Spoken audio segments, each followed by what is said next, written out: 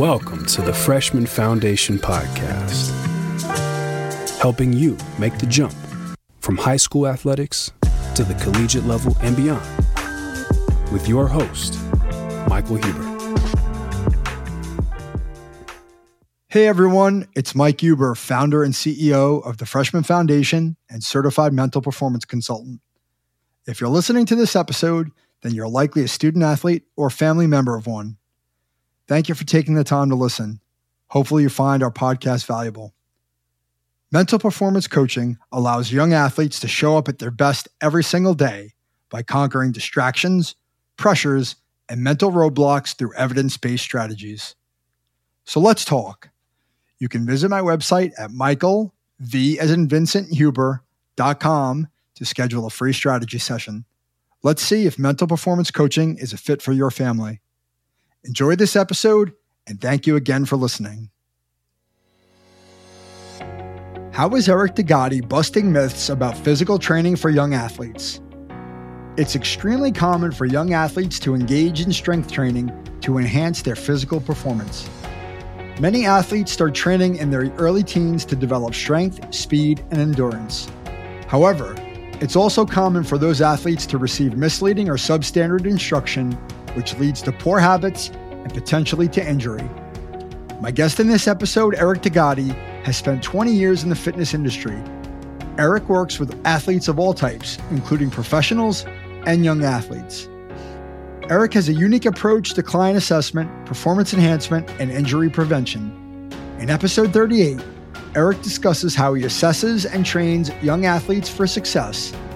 As Eric shares, training is not about setting weight room records. Successful training is about properly assessing young athletes' movement capabilities and developing programming that allows them to create an athletic foundation that translates to better performance. I'm excited for this conversation. Let's build your foundation with Eric DeGotti. Hey, Eric. How's it going, man? Going great. Thanks for having me, Mike. Thanks for coming on. It's great to see you there. Got the weights in the background. Ready for the podcast. I love it. Absolutely. So the first question I want to ask you, I saw in your bio that you appeared in the 4 Hour Body by Tim Ferriss, who is like I'm a big fan of Tim Ferriss. The 4 Hour Work Week is another one of his books that's really influenced me in the way I think about things. So when I saw that, it sort of just jumped out at me. I'm a bit of a nerd. So how did you get involved with that? It's kind of an interesting story. So one of the companies I've been teaching for as a lead instructor for the last 15 years is Functional Movement Systems. Now, Functional Movement Systems, or the FMS, was created by Gray Cook, who's a legendary physical therapist. Gray was writing his book, Movement. And I get a call from Gray out of the blue, and he says, listen, you need to do me a big solid. My book's about to come out, and I just landed a huge thing where I have this New York Times bestselling author who wrote a blurb for the back of the book, like one of the promotional things. And so he said he happens to be in New York, and he says, I want to do your movement screen, and I need your best guy. So I had my facility in New Jersey at the time. He said, can you help me out? So I called this number, get this guy, and he said, I'm in Manhattan now. I can get a cab and be out there in an hour. So I said, okay. So I happen to have the availability. It worked out. Now, New York Times bestselling author, I'm expecting some guy in horn rim glasses and a gray goatee to walk in the door with a cardigan sweater. Because I had never heard of Tim Ferriss. At the time, his only book was 4 Hour Work Week, and he was not the phenomenon he was now.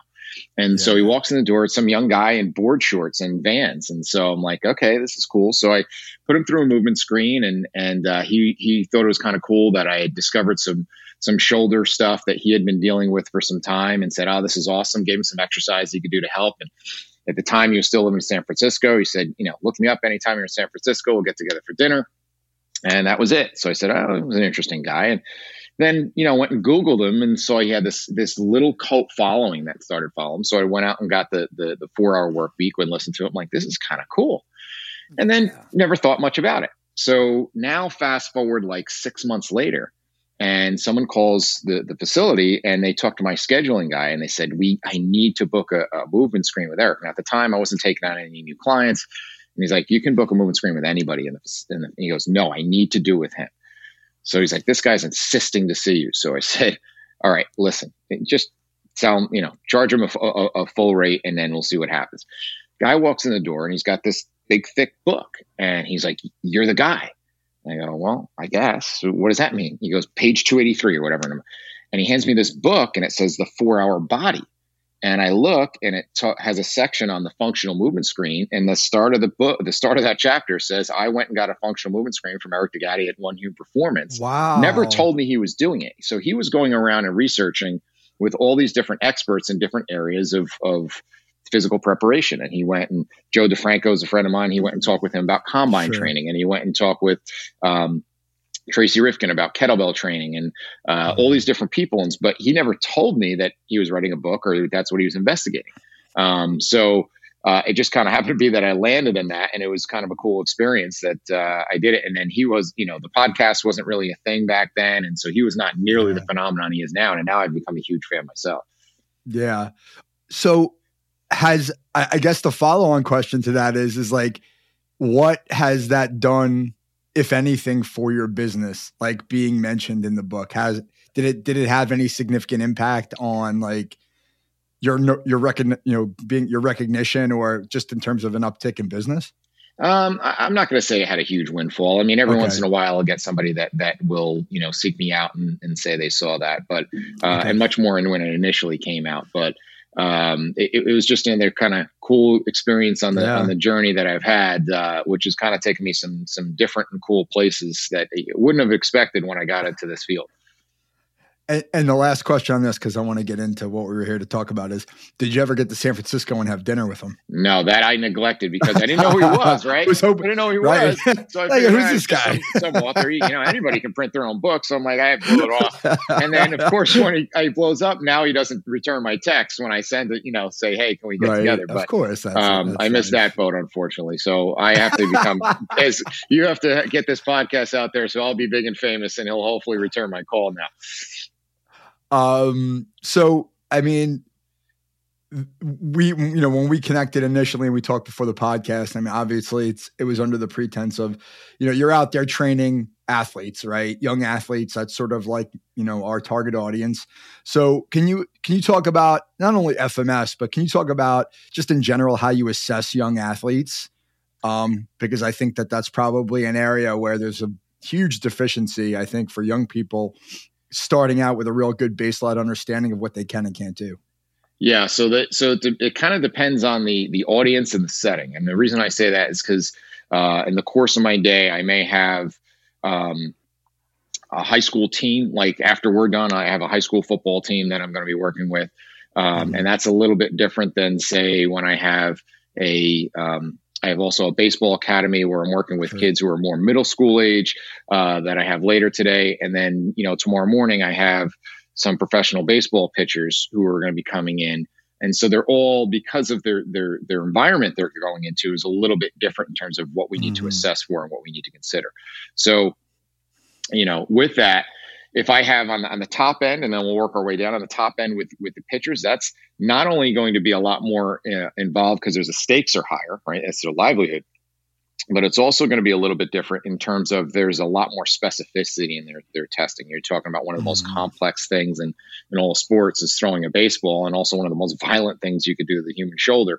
So we have to take into a lot of considerations as of what are the things that we have to do to keep them as healthy as possible. When we're talking about 2 of the 3 have had Tommy John surgeries that we need to be mindful of. And then also, the difference between throwing 92 and 94, maybe the difference in you playing in an independent league or you being signed to an affiliate team. So the stakes are higher. So we dial that in a little bit deeper. Regress it all the way back to the middle school kids who are, adolescents who are just getting ready to go into high school. And I have them in a group setting. We'll look at their fundamental movements and look and see, can you do the basics? Because a lot of times we miss those big rocks. And so training is, I always use this analogy. If you ever see the story, and I wish I could attribute to somebody because it's almost become this urban legend. I don't know where it's actually from. There was a college professor that did this analogy of the jar of life. You ever heard of it? So, no, I don't think so. So it's a marketing professor who puts a big empty glass jar on his desk, and he then proceeds to fill it first with big rocks and then with pebbles, and then fills it in with sand. And he starts with putting the big rocks in. He says, "Is this jar full?" People say, "Yeah, it's full." And he says, "Well, then he squeezes all these pebbles in, and then now is it full?" Well, no. And then he puts the sand in. Now is it full? But then he dumps it all out, and then he starts by filling in the sand. And then once all the sand is in there, you don't have room for the pebbles and rocks. And so it's how you prioritize where you put things in. Now, his analogy for his analogy for life was very cool. It's saying the big rocks are the things that are most important to you. That's your family, your closest loved ones, and your health. Those things are your big rocks. The pebbles would be your next thing down, your friends, your career, those types of things, which are important, but not as important as the big rocks, but more important than the sand. And the sand is the day-to-day kind of minutia. And so when we talk about, training, is that if you go on social media and, on the strength coach side of social media, everybody's arguing about the sand over what's the proper way to measure, velocity within a set. And they're looking at what's the proper way to teach sprint mechanics or work on the details of conditioning for lacrosse. Whereas I got to worry about the big rocks first. Can these kids touch their toes? I'm going to teach them how to breathe properly. I'm going to teach them the basics about nutrition. And so when I lay it out, I look at, we have a 12-week program. I don't do it as a, series of 24 workouts that they come in, run around, sweat, and get sore.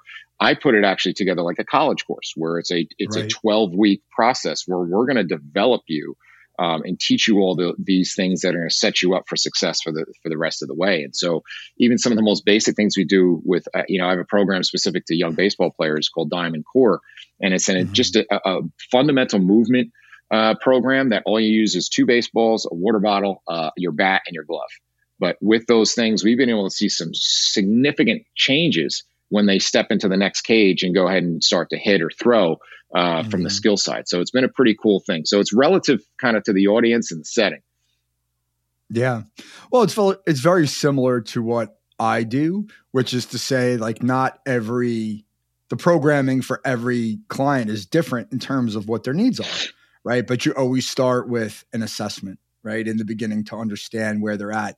And I think it's one of the things that when you were talking, I was thinking about my work because I started working with younger, 9, 10, 11-year-olds, which I never thought I would do because I was like, well, why would I? It just seems too early. And then I started to work with them and I realized those big rocks, that's where you build the foundation and you talk about these core basic concepts in mental performance.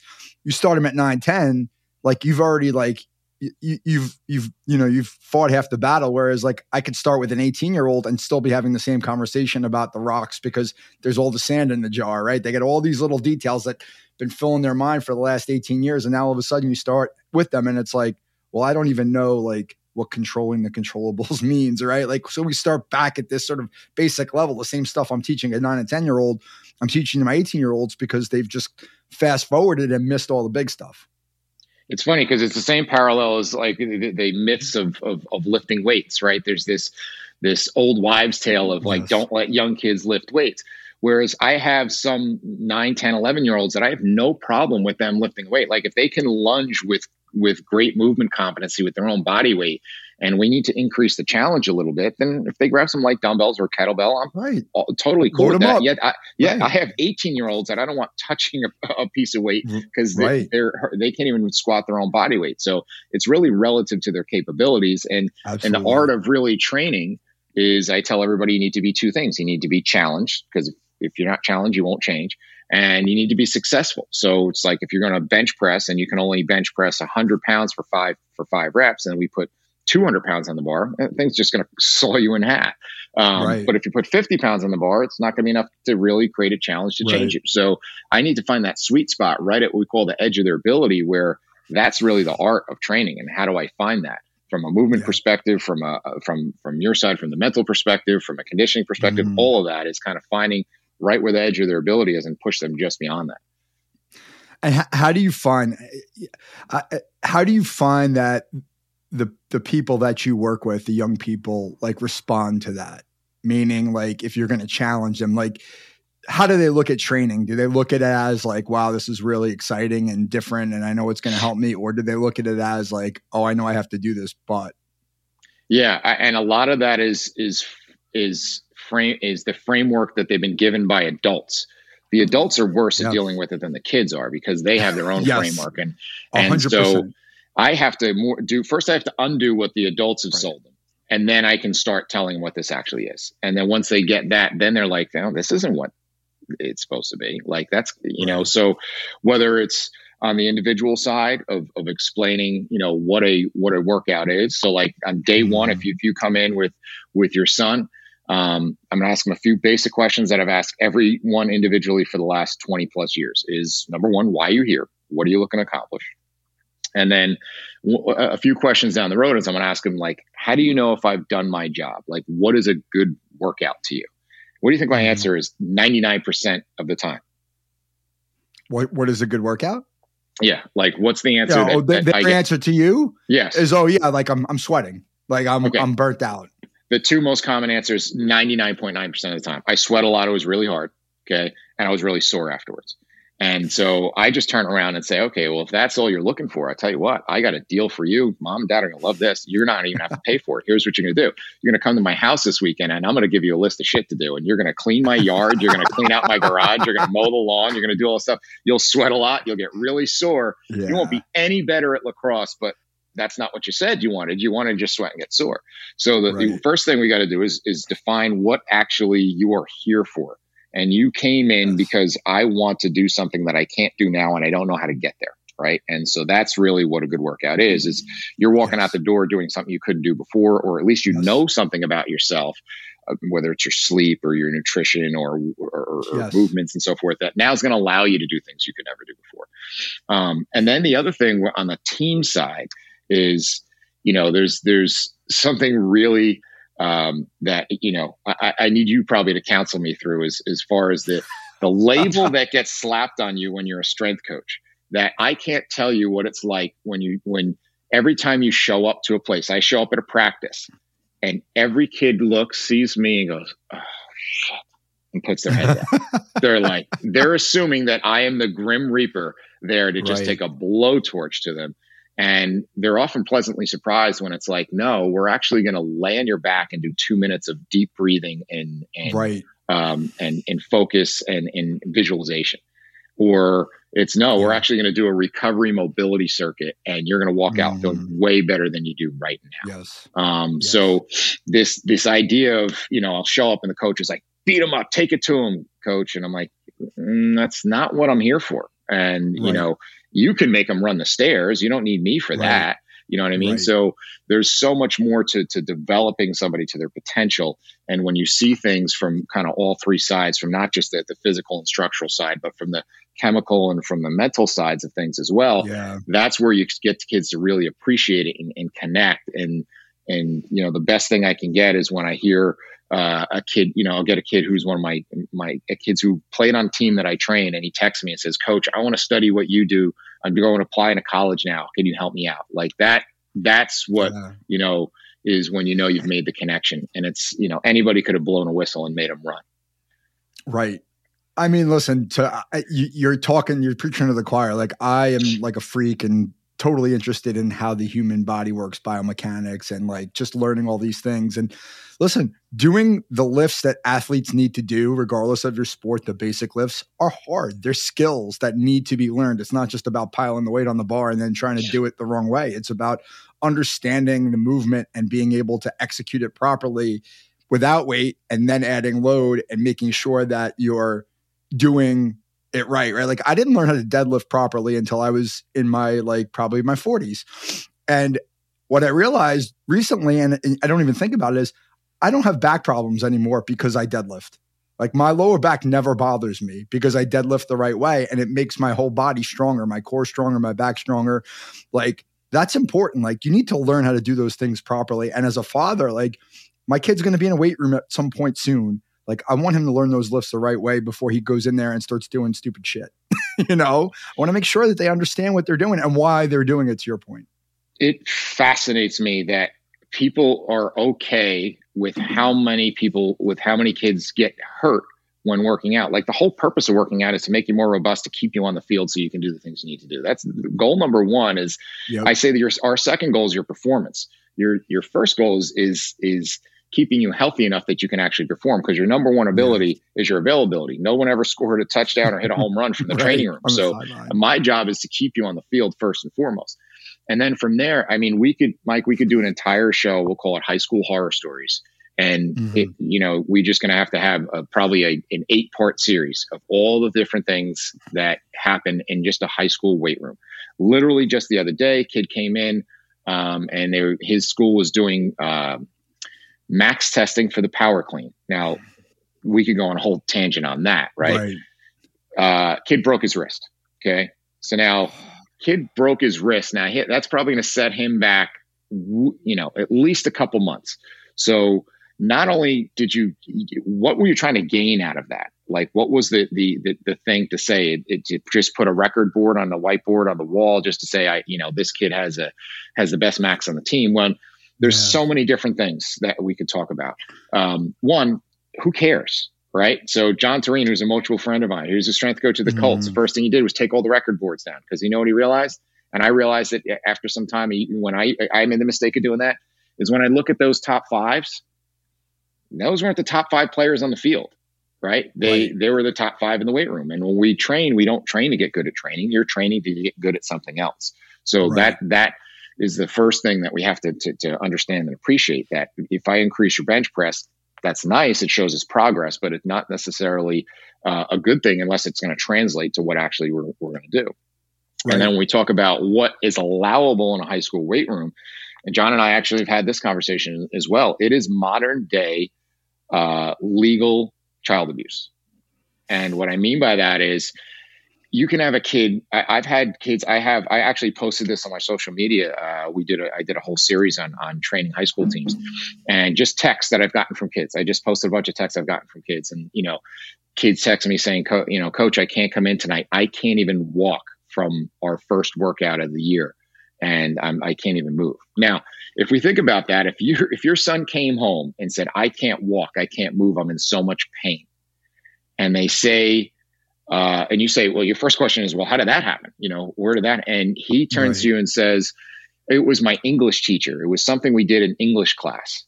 That English teacher would be brought up on charges and would lose their job instantly. Right. Yep. But if you turn and say, well, it was my football coach who did us a workout with this, then it's like, oh, good. He's a tough coach. Oh, I love that guy. He takes no nonsense. Right. Yeah. The same thing. Like, how is one, something would get somebody in jail and the other one is applauded? It's insane. Yeah.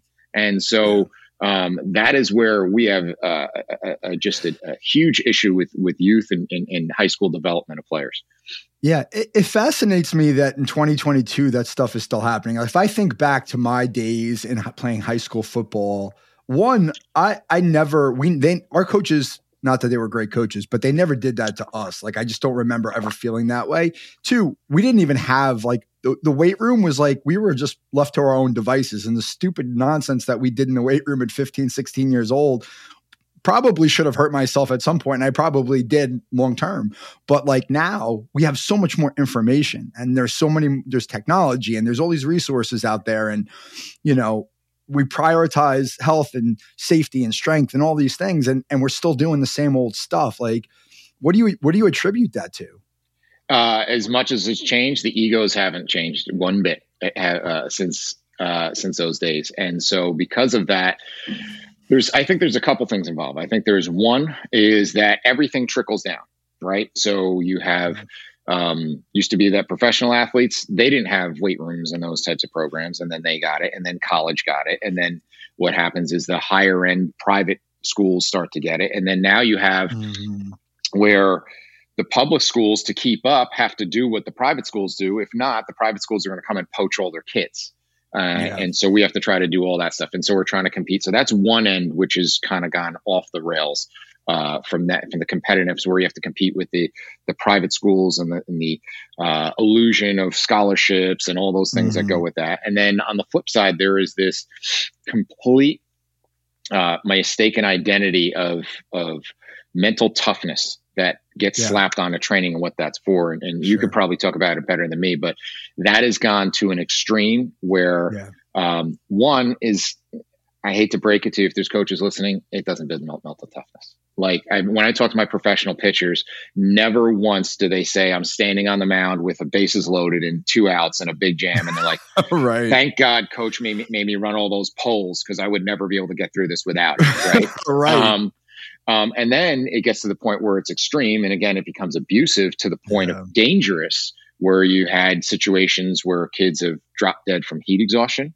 There was a situation where, and I had a post about this as well, is where I just, implored coaches to say, listen, you're not training the Navy SEALs, right? I've been fortunate enough, of all the places this has taken me, as I did, I got the opportunity to teach on 2 of our SEAL bases, one outside of Chicago and at Coronado in the main base. And it's just awe-inspiring what those people are.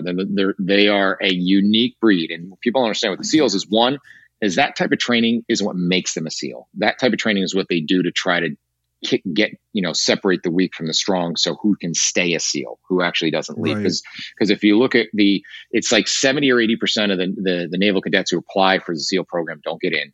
And of those who do make it, 80% of them don't finish training, right? They drop out before that. So you're talking about the most elite of elite forces, not 14-year-old wet noodles walking into a weight room for the first time, right? And so you take that type of thing and you try to make them in Navy SEALs. And there was actually another kid who died because the SEALs do a drill where they have to carry boats overhead to work on, teamwork. But that also is something that's going to really happen in their training and or if they actually go. It's a functional form of training. Yeah. Yes. Well, this coach said, well, we should then have our freshman football players carrying this giant, heavy telephone pole size log overhead. And of course, the kid doesn't have the capacity to do that, drops it on his head and dies. How do you explain that as a coach to a parent to say, I was trying to make your kid tougher? Whoops. Now this isn't everywhere. I don't want to paint doom and gloom that all high. I work with high schools. The guys I work with that I'm going to go see today, you won't find guys who care about their kids more than this in terms of helping them, transcend and get to college and where nobody in their family has gotten to college before, and give them opportunities and teach them things that maybe they don't have a significant role model in their life will teach them. And so there are incredible, great stories to go with it as well. So yes, there's some bad coaches and it's ego driven and it's this whole toughness type of thing. But unfortunately, you're not seeing that part trickle down from the pro levels. Because if you look at the pro levels now, those type of coaches are slowly but surely dying off.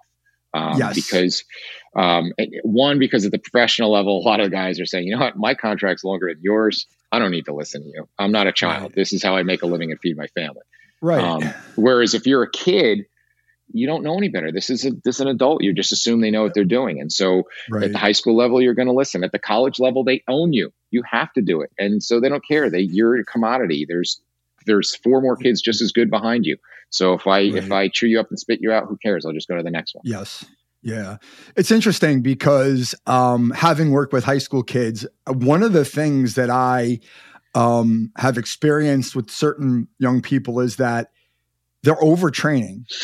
And I'm not an expert, you are, but I worked with a kid who was in high school. He's a baseball player. And he I worked out 4 times today or something. And he would always be tired. And I'd be like, maybe you need to take some time off and recover. You're doing too much, right? And so to me, the mental toughness part of it is having the discipline to recover and not do something because you think I have to do more. Well, sometimes it's less is more, right? Recovery is really important. And I think that that's becoming more obvious with all of the voices in the conversation. At a certain point, you have to listen that recovery is critical. That means taking a day off, you know what I'm saying? Or working on your mobility or, rolling or whatever it is that you do. You can't just be go, go, go all the time. Your body can't handle that load and the demands of it, right? Well, right after we have that question of why you're here and what makes a good workout, the next question I ask, whether it's an individual or team, is I say, when we work out, do we build up or do we break down? And they'll go, build up. I'll go, no, try again. break down? Yes. Basically what's going to happen is you're going to challenge yourself and your body's going to go, oh my God, I don't know what you just did, but if you keep doing that, I'm going to have to come back stronger. Or if you're doing running or some type of endurance activity, I have to come back more efficient so I can do that more the next time. That's how we survived as a species, right? And that's also how workouts aren't like Groundhog Day, because if not, you'd be lifting the same weight or running the same distance, same speed all the time. So your body adapts and said, okay, let's come back a little bit better at doing this, because everything we do is to build better efficiency.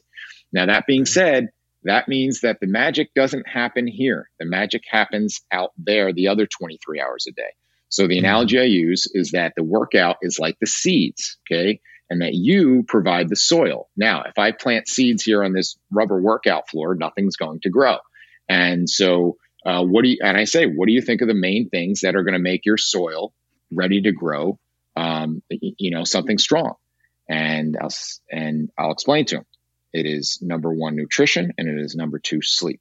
Okay. So we can do the greatest workout in the world, but if you're up till 2 a.m. playing Call of Duty or on TikTok and you're eating Twizzlers and drinking Red Bull, you're pretty much wasted your time here. So don't even bother, because that's where the magic is happening. It's not here. And so again, going back to the whole sand analogy, everyone wants to know, what can I get at GNC, or what's the best supplements I could take? So the best supplements you could take are water, real food, and a good night's sleep. Let's start with that. And once you clear all those barriers, then maybe we can talk about, because if not, you're literally not even figuratively, you're literally peeing your money away, because it's not going to have any effect. Creatine doesn't matter if you've eaten Wendy's 2 times that day and you have 4 hours sleep. It just doesn't matter. Yeah. And listen, I was taking creatine 30 years ago, and I didn't know anything about it. I just took it. Now I know that if you take too much of it, it's probably not a good thing for your internal organs, right? And people are doing it in an uneducated way, right? You supplement to add on to the basics. You don't supplement to wash away a problem. Well, supplements, one of my mentors gave me a great analogy. Supplements are like golden nails. And here's what I mean. All right, so we're going to build this house. Mike, here's the deal. You're going to go out and get all the nails, and you say, all right, well, I want this thing to be really good. So I'm going to buy the best nails made out of gold that I could find. And I'm going to get all the wood. And so I go into the woods and I find this old, rotted, dilapidated plywood that was sitting by the river. Okay. And I bring it back. Does it matter how good your nails are at this point? No. Right. The framework is garbage. So it doesn't matter. So I have kids, before I let you take a supplement, I said, you need to text me and let me know what you're going to take. Send me a picture of the label. So first I have to make sure it's not dangerous, because there's no regulation on supplements. You and I can cook up something in your kitchen sink and sell it. Right. And there's no regulation on that, because that's kind of the deal the government made with the supplement industries, and there's no regulation. So that's the first problem. Second problem is, who are you buying it from and getting your advice from? A kid at Vitamin Shop who got the job a week ago, and it was either there or working at the Gap, and just the Vitamin Shop called back first, right? And because they've worked out for 6 months and they've read a muscle and fitness magazine, they're now the person you trust your health to, right? So you're buying whatever crap is on the shelf, and there's high school kids buying dog food size bags of weight gainer, not having any idea what's in that crap, and taking it and not understanding why they're not making changes. And so, and I appreciate it from the kid's standpoint. The kid's getting a barrage of information thrown at them. And with social media, it's hard to detect the difference between, someone who's been doing it for 25 years and someone that just picked the right parents and happens to have abs and has 10,000 followers. And so that's the struggle that I have. Right. In my business. And I joke with my son who's in college. My oldest son's in college, he's studying accounting. And I said, here's the advantage you have, son, is when you get out and you go to start your thing, you're not going to have to compete against accounting enthusiasts. Right. I have to compete. I've been doing this for 25 years, and I have a Super Bowl ring, and I have all the things I've done, taught around the world. And I still have to compete with the Liver King. I have to compete with booty girls, because those are fitness enthusiasts. Right. And so, I'll have people come into me and they're like, oh, I saw this cool workout on the Rocks stream. Can we do that? And I say, all right, I'll tell you what we'll do. First, here's what I want you to do. I want you to call you have somebody who handles your finances. I said, call that guy up and say, can we do the Rocks financial plan? And they'll say, well, I don't have that kind of money. And say, yeah, you don't. And you're also not the Rock, because the Rock is a freak.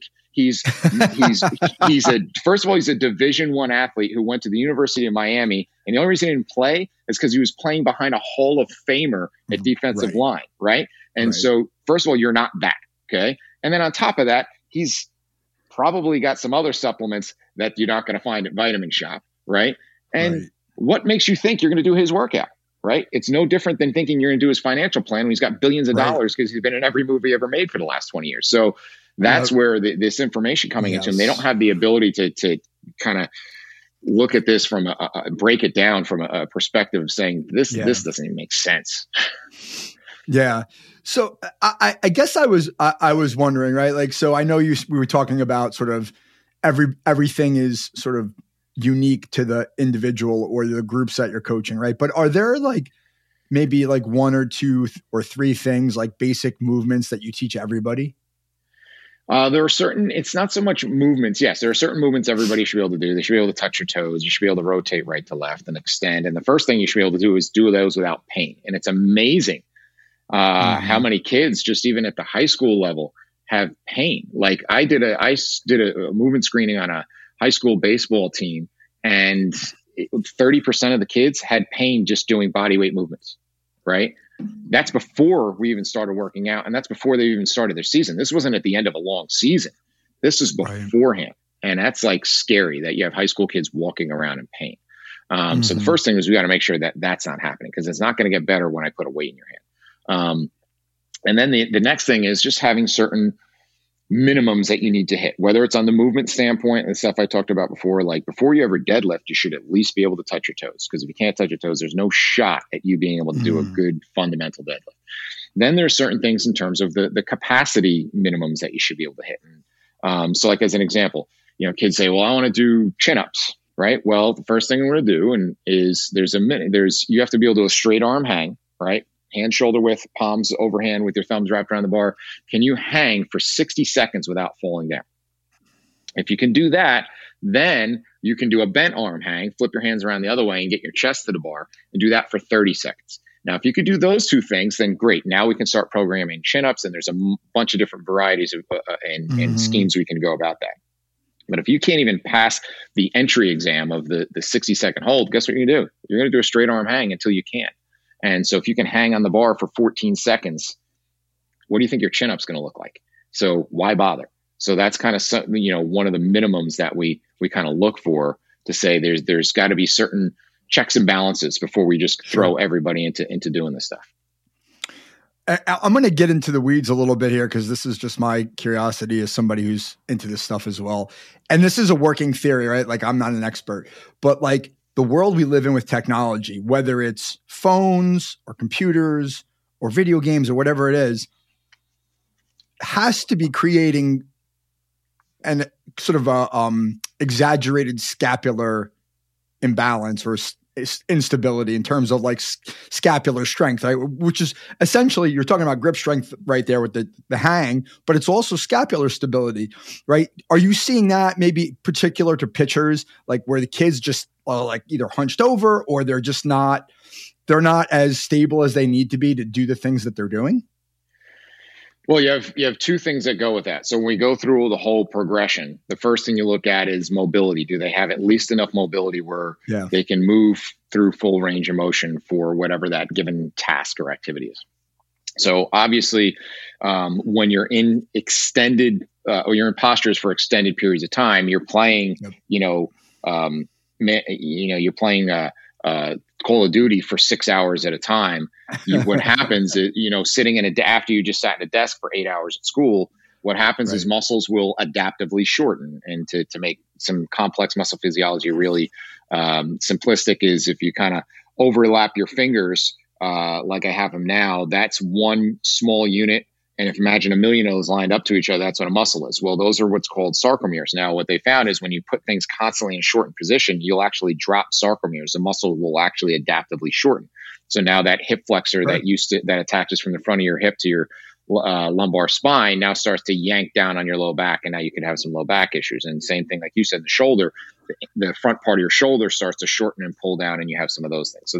So first you have the mobility issues that come with that. So that even if they wanted to, they can't even get their scapula and their shoulder and their arm in the proper position to be able to produce force. So that's number one. And then once you get them that range, it doesn't mean that they can control it, because you have people that don't necessarily aren't stiff, but they just don't have the ability to beat gravity. Like gravity's winning and they just fall forward. Yeah. And so having the postural endurance and integrity that they can actually even get in those positions and hold those positions, that's the next hurdle you have to climb, and working on a lot of those postural muscles that run up and down your spine and in between your shoulder blades and behind your shoulders. That's a whole nother thing that we have to account for. And then from there, then you have the actual strength that you can match the challenge that you're going into, whether it's throwing a ball or whether it's trying to push somebody off the line in football, or having the strength to put into the ground to run or jump or change direction. And then the body control to manage all that. Once you do, okay, how do I can decelerate my next step and then reaccelerate for another step? All those things get compromised when the person is sedentary. Okay, when the person is not exposed to those types of things. And when we think the beginning, end, and middle is just bench, squat, and clean, it doesn't check all those boxes, unfortunately. Right. So when you're teaching young people this, right? Because you're teaching them, right? You're reprogramming their understanding of how the body works and what's really important, because they're not thinking about mobility, right? In most cases, they're thinking about how much weight can I push on the bench, or how much weight can you squat? But they're not thinking about and understanding sort of the biomechanics behind it and how the body works. Like, how do you find they respond when you start to talk to them in those terms? Like, what's the typical response, if there is one? The key is to always attach it to the skill, the end product, right? What's going to happen on Friday night? Yep. What's going to happen when you get out on the mound? What's going to happen when you're on the mat? How is this going to translate? Because if not, I'd be the same thing. Listen, not only when I was 16 would I say, like, why do I care? But and if your selling point is, well, you're going to care when you're my age and I can't, get out of a chair. Right. They're going to tune you right out. Yeah, exactly. I'm invincible at 16. And you know what? I'm almost 50 and I'd still tune you out. Like, why do I care? Right. But if I can attach it to your skill to say, listen, your rotation of your upper body, your thorax and your T-spine, that's what allows you to get that ball over your shoulder. Right. And if you can't do that, you can't get there. They're like, yeah, I can't ever get a ball over my left shoulder. Is that why? Like, it's probably a good chance of that. So if you can connect it to the skill, then they're bought in. Right. Because they're not there for the workout either. They've just been told that by the adults. We have to talk like, this is bigger than this. This leads, they're like, this actually has something to do with that. Yeah. This has to do with you doing everything you do out there. This is why we're here. We're not here to work out just to get good at working out. Unless your sport is powerlifting, Olympic lifting, or CrossFit, we're working out to get better at something else, not working out to get better at application. Right.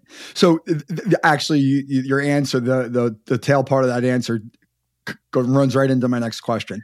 So talk to me about how it is trying to, I don't want to use sell, but I'm going to use it, sell the adults in the room, whether it's parents or the coaching staffs that you're talking to. Like, what's the response? Sort of, what are the objections, or, how does that go for you? Because I know I have conversations just like that. And I think people think they know until they don't. And some people don't want to hear it, and some people are very open to it. So, like, what's your experience in that respect? What I found has been most successful is take myself out of it. Right. And it is not my program versus the strength coach down the street. Right. It is, okay, so if you come in and you say the end result is, I want to be faster, or I want my son or daughter to be faster. My first answer is not, well, I have this incredible speed program and we've taken kids from here to here, and my speed program is better than their speed program because we have these timing devices, or I've studied this, or I know this. That's not the route that I take. And unfortunately, that's what a lot of people do, whether it's just in their conversation or even you look at an ad for a gym. They tell you how many square feet they have, man, how many 1,000 pounds of free weights they have, right? Like, what do I care? I can only lift a couple hundred of them at a time. Like, I don't care if you have 25,000 pounds of free weights. Those are selling. I'm going to say, okay, you want to be faster? Why aren't you fast in the first place? And you know why? Because I can figure it out. and you're probably here because you can't.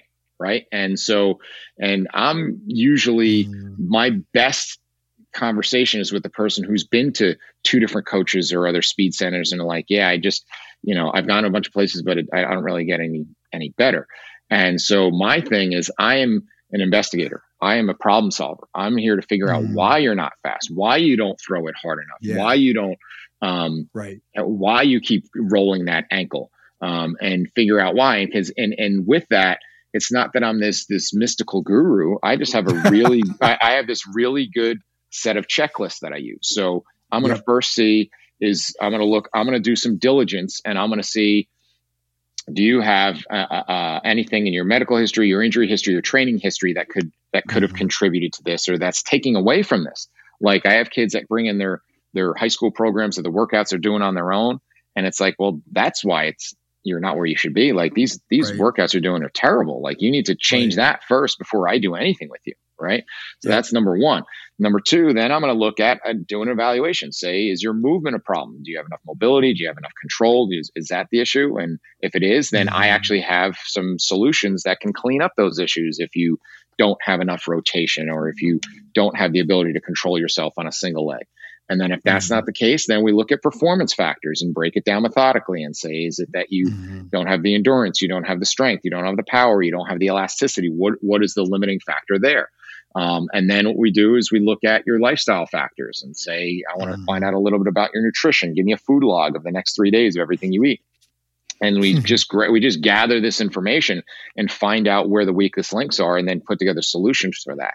And if you don't have that process, you may have a really good solution for the smallest problem they have. Right. And you're going to be chasing after sand when you don't realize that there's, this person has a much more significant issue. Yeah, exactly. So that's really where the sale is. It's not about me. And so, when my favorite answers are, I don't know. And it depends.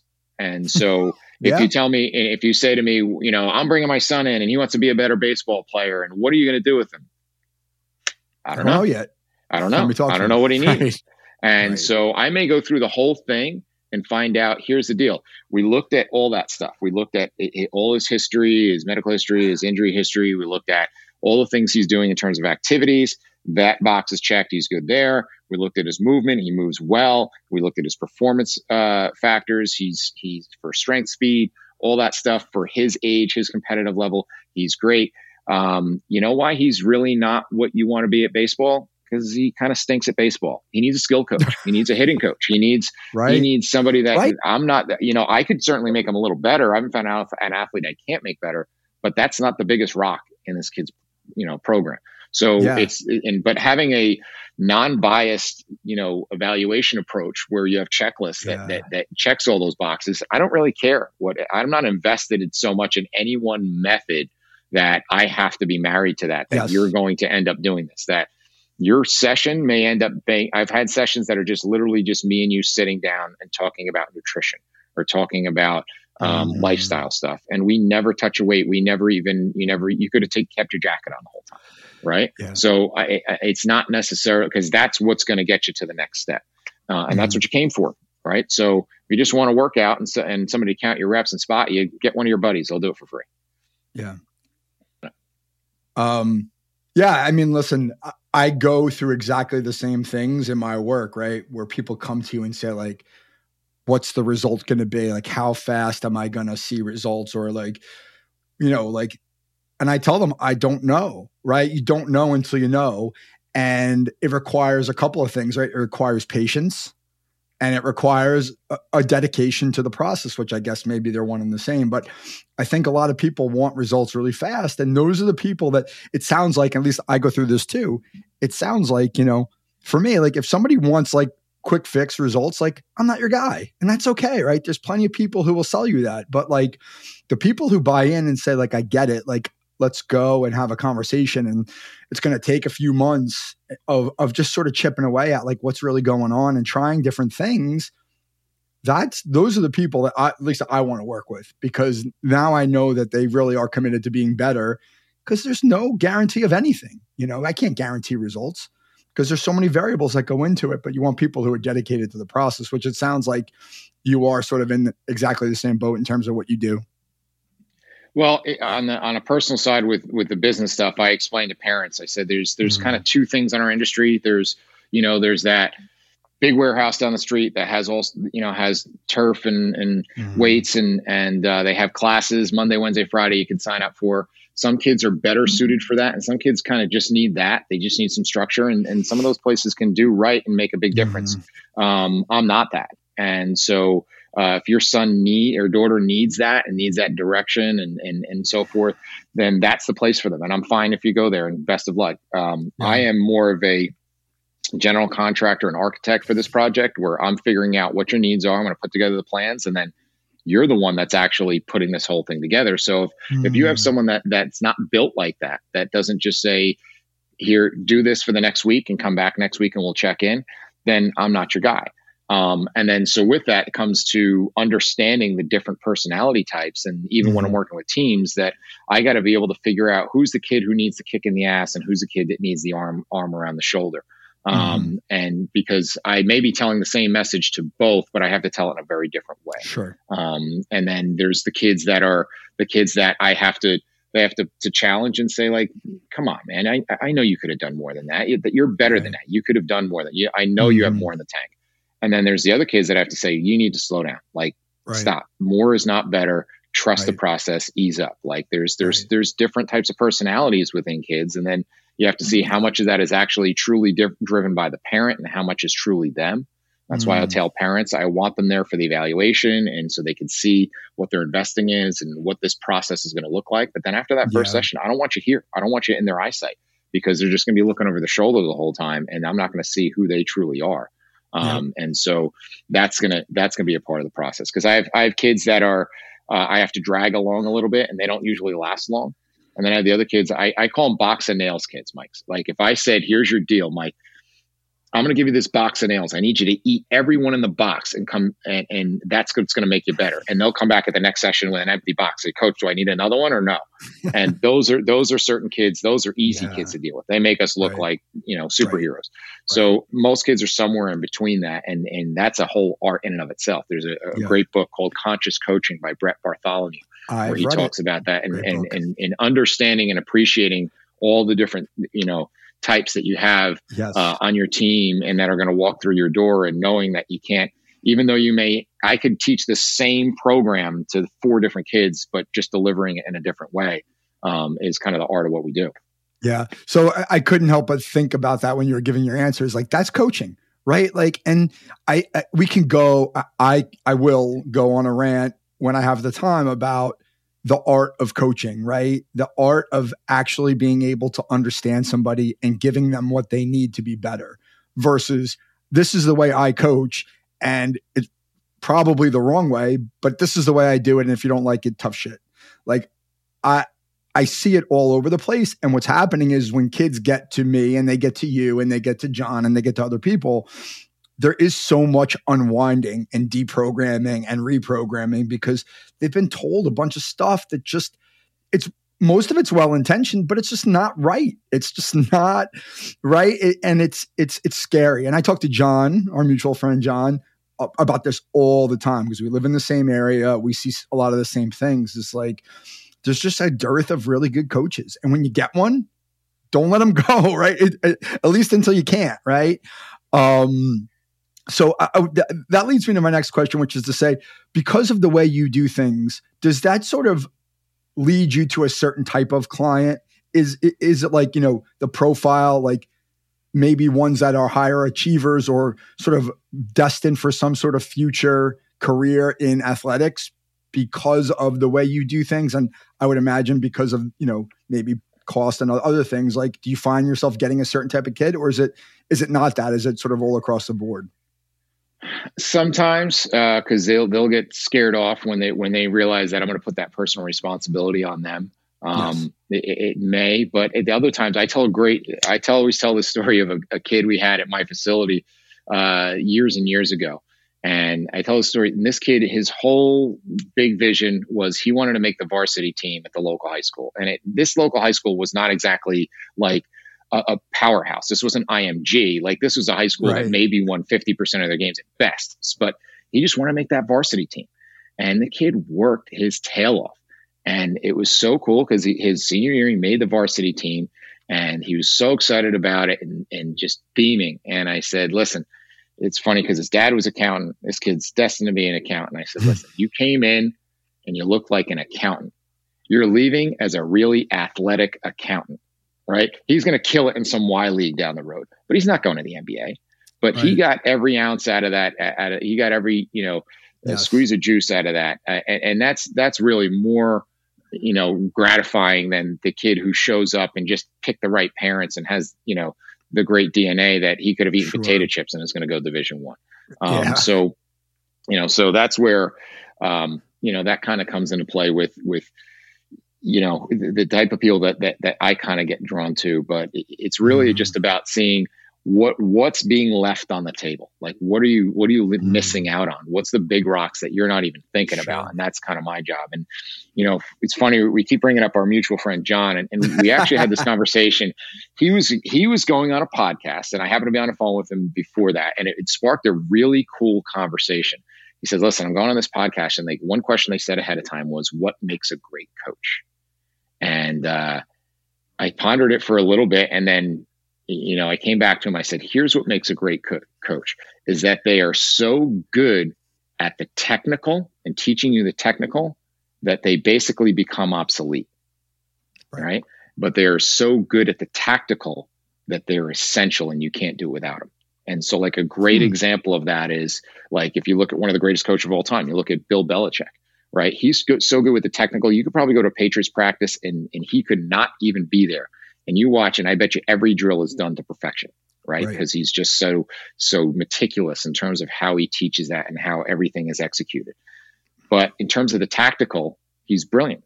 And he's brilliant because he doesn't have the ego that a lot of coaches have, where I am the West Coast offense guy or I am the whatever guy, and I'm going to try to put that square peg no matter what shape the hole is, where he will have a completely different game plan for each opponent. And that takes a bit of humility to say, I'm going to base it based on not me, but based on what the environment is going to say. And you ever play fantasy football? That's why it sucks to have a Patriot on your team, because you'll have a running back to run for 220 yards one week and he won't even play the next week, right? That's right. But that's because he has the humility to say, I'm not going to force feed my game plan and my method onto anything. And so like there's a course that I just created with a partner of mine, and it's on program design for trainers and strength coaches and physical therapists. And one of the big things we talk about is the difference of principles versus methods. Methods is, if it's football, it's whether you run a run and shoot or a West Coast offense or any of those type of things. Whereas a principle is, okay, we're going to win the line of scrimmage. Principle is we're going to be quick to the ball. Those are principles that you can plug any method into. So that's where I think you see great coaches, because they're so good with the tactical because they don't veer from their principles. But their methods are interchangeable, but they're so good with their technical and how they can teach that and get you to understand it, that, I love when a kid can walk into a weight room or a gym and everybody says like they're just impeccable with their form, or they know more than the strength coach does. Right. And so that's where they're so good with the technical, that you just basically become obsolete. But they're so good with the tactical that you're essential. Yeah. I love that answer. It's never been put to me that way, but it makes complete sense. And I think that's the essence of really good coaching. So for the athletes that you do have that, are on a trajectory post high school, whether it's to be a Division I player or maybe they're destined to be a professional, like what are some of the issues you see at the high school level that might cause them to have some translation problems when they go to the next level? Like, what are some of the things you're working on in high school to get them ready for whether it's professional baseball or just a Division I sport? I would say the first thing that comes to mind is the greatest sin we have at that level is, especially if you have a great kid that plays on a good team. Okay. He now becomes a gold star special treat that is a once every 5 to 10 years type of player. Mm-hmm. And so because of that, that coach is going to be very protective of that player. Mm-hmm. And they're also going to be scared to really coach that kid and tell them the truth sometimes. Mm-hmm. And so I can't tell you how many kids that I've seen that were the superstar in their local town at their local high school. Mm-hmm. And they let them get away with lousy grades and screwing off in school or being late to practice and all those things because they handled them with kid gloves as a superstar, because they didn't have a team full of superstars. Now you go to a big time private school and everybody's a superstar. You're not going to see that as much. But when you're so much better than everybody else and you're allowed to do things that you wouldn't allow your average kids to do, sure, that hamstrings kids more than anything else. Yep. And so the biggest thing I can do for that kid is be real with them and say, listen, mm-hmm. I know you're great here, but I'm going to let you know that you are a dime a dozen when you go to the place that you're yep. going to go to. Right. And I always loved this experience. So with my kids growing up that they were playing as baseball players, one of my favorite things would be when we would go to an out-of-state tournament and we would get our heads handed to us, get mercy, like 20 something to nothing. Mm-hmm. Because then all the delusional parents around me who thought their kid was going to get drafted into the MLB at yes. 14, I can explain to them, say, okay, look, we're just a bunch of kids in a town team from New Jersey. That club team from Maryland that just put a 20 spot on us with yeah. their backups. Those kids go down to Florida and they will get beat by 20. Right. There's always somebody. And that team from Florida plays year round that beat them by 20. They go to the Dominican Republic and they will get wiped up by a bunch of kids with milk cartons for gloves and right. Broomsticks for bats, yes. because you don't realize how far down the food chain you are. And so being able to keep in perspective where you match up is and that's the benefit I've had on all levels, is I've seen it at the professional level, working with pro athletes, mm-hmm. and then being as professionally, and then personally, I've seen it both as a coach of kids through Coach My Kids, as well as still volunteering to coach, to mm-hmm. being a dad, and kind of keeping all that in perspective. All those different lenses allow you to see, like, look, I've seen the best in the world. I love your son, but he's not that. Right. And so that's okay. There's a reason why 80,000 people show up and spend their week's paycheck to see that person, because they're right. freaks. You just don't appreciate just how freakish they are. It is okay. And I think, listen, I mean, what you just said is exactly what's been my experience firsthand working with young people. Some of them who've gone on to play Division I, sports. I have a former client who I worked with in a high school here in New Jersey. He went to college and it was like not anything that he expected. And I said to him, listen, yeah, it was hard. It was a hard first year. It wasn't what you expected. You pitched the third of an inning, right? Like, you struggled. I said, but what's the goal? And he said, the goal is to go to the major leagues. I said, yep. And you can get there because you're 6'5" and throw 97 miles an hour.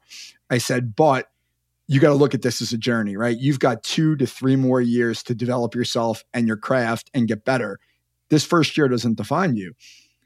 And I think a lot of kids struggle with that because they're so used to generating results on demand because they were so much better than everybody else. And then they go to this place where they're in a big pond and, they're just one of many, and they just don't know how to handle it. Mentally, they don't know how to handle it. The physical ability's there because they wouldn't have gotten there if they didn't have it. But mentally, it's a challenge. And every kid that I work with, I have a couple of college runners, same thing. They were stars in high school. And now they're right in the middle of the pack. And it's really hard to deal with. And so how do you mentally prepare yourself for that, right? That transition, that change, and being in that situation where you've never been before. It takes a lot. It takes a lot of mental tough. That's real mental toughness, right? When you're not performing at the level you're used to. And how do I work through this so I get back to where I was? And that's not an easy thing to do. Yeah, that's where you have to be lucky and get yourself a good coach, because like I said, if you handle that superstar with kid gloves and you never let him know these truths, he's never going to get there. And so because of that, they can get hamstrung for that. And that's where they get held back. And that's where you really have to help out with that. Yeah. All right. So let's, as we kind of run up here, just past an hour, I'll ask you my last question. I ask everybody the same question in, various forms, but it's basically the same. So if you had to give one piece of advice to those listening, whether parents, families, the kid, you can choose, what would that piece of advice be? Understand that it is a process. Okay. And then with that process, there are going to be struggles, but your struggles are not the same as the next guy's struggles. All right. Some's going to struggle because they don't have the physical capability. Some will struggle because they have the mental capabilities. Some are going to struggle because of their environment that they're put in or where they're coming from. And so you can't overcome someone else's struggles and they can't overcome yours. And so I think that's kind of the biggest thing, is that you have to appreciate that, for that kid who's in the suburbs and he's the superstar of his team, that you can't appreciate what that kid in the inner city's got to go through just to get to practice. Right. And so but at the same time, you also, that kid in the inner city might not understand that the pressures that this parent is putting on the other kid to say, I need you to go to an Ivy League school, or I need you to get a scholarship, or I need you to get any of those things, because like the kid in the inner city, if you just get out of this thing alive, we're happy. And so, understanding that don't make someone else's struggles yours, and just kind of figure out, what is it going to take me to get to where I want to go? What is it that's holding me back? And finding the right person that can tell you the truth about that, because and we could spend a whole nother podcast talking about how this is a business, right? And Michael Lewis just wrote a great new book on the youth sports industrial complex, and with that, the billions of dollars that are getting made off of that. And if most people that are making decisions for you and that are trying to answer those questions for you, they have a financial vested interest in that. So when they tell you need to play year-round baseball or you're not making our club team, then what am I going to do? And now I'm $5,000 in, and and I'm so emotionally and financially invested in this thing that there's no way out of this rabbit hole. And then your kid gets all the way to senior year and says, I don't want to play in college anymore. And you know what? I could have saved myself $15,000 and you could have played for the local, Legion team. So I think that's the biggest thing, is to not lose sight of the big picture. I would highly encourage that people kind of look at that book and kind of keep perspective and figure out what's going to be the process here, and where is that process going to take me? And the people that are leading me down this path, are they doing it for the right reasons? Yep. It's a great answer. It's a great way to finish. And I think it is an entirely another podcast, which I could visualize that's going to happen at some point in the future if I keep this going. So Eric, I want to thank you for coming on. I appreciate the time you spent. I know we ran probably a little bit long, but it was a great talk. Thank you for being a part of it. Absolutely. No problem. And like we both said, we probably could go on for another one. So anytime we want to come back, let me know. Awesome. Thank you so much. So what was your biggest takeaway from my conversation with Eric DeGotti? For me, it's that young athletes need to master the fundamentals of movement before using physical training as a way to improve performance. Eric talked about the jar of life and how we must put the big rocks into the jar before the pebbles and the sand. In this context, the big rock is learning how to move well first before ever picking up a barbell. My suggestion to young athletes and their families is to seek out a coach that will properly assess physical capabilities before engaging in any sort of physical training. Further, find a coach that'll help you prioritize the fundamentals of training in order to identify the type of training that works best for you. I want to thank Eric for his kind generosity and the wisdom he shared with the Freshman Foundation community. To learn more about how mental performance coaching can help your mind work for you rather than against you, visit michaelvhuber.com. Thank you for listening. We'll see you back in 2 weeks, ready to get better.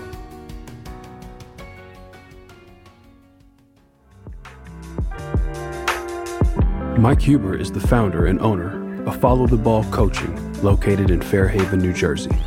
He is a mental performance coach and business advisor dedicated to serving athletes just like you reach their full potential on and off the court. The Freshman Foundation is all about helping you get to the next level. For more information, follow along on Instagram @The Freshman Foundation. please subscribe. Give us a like on iTunes, Spotify. Leave a review. Tell a friend. Most importantly, come back in 2 weeks, ready to get better.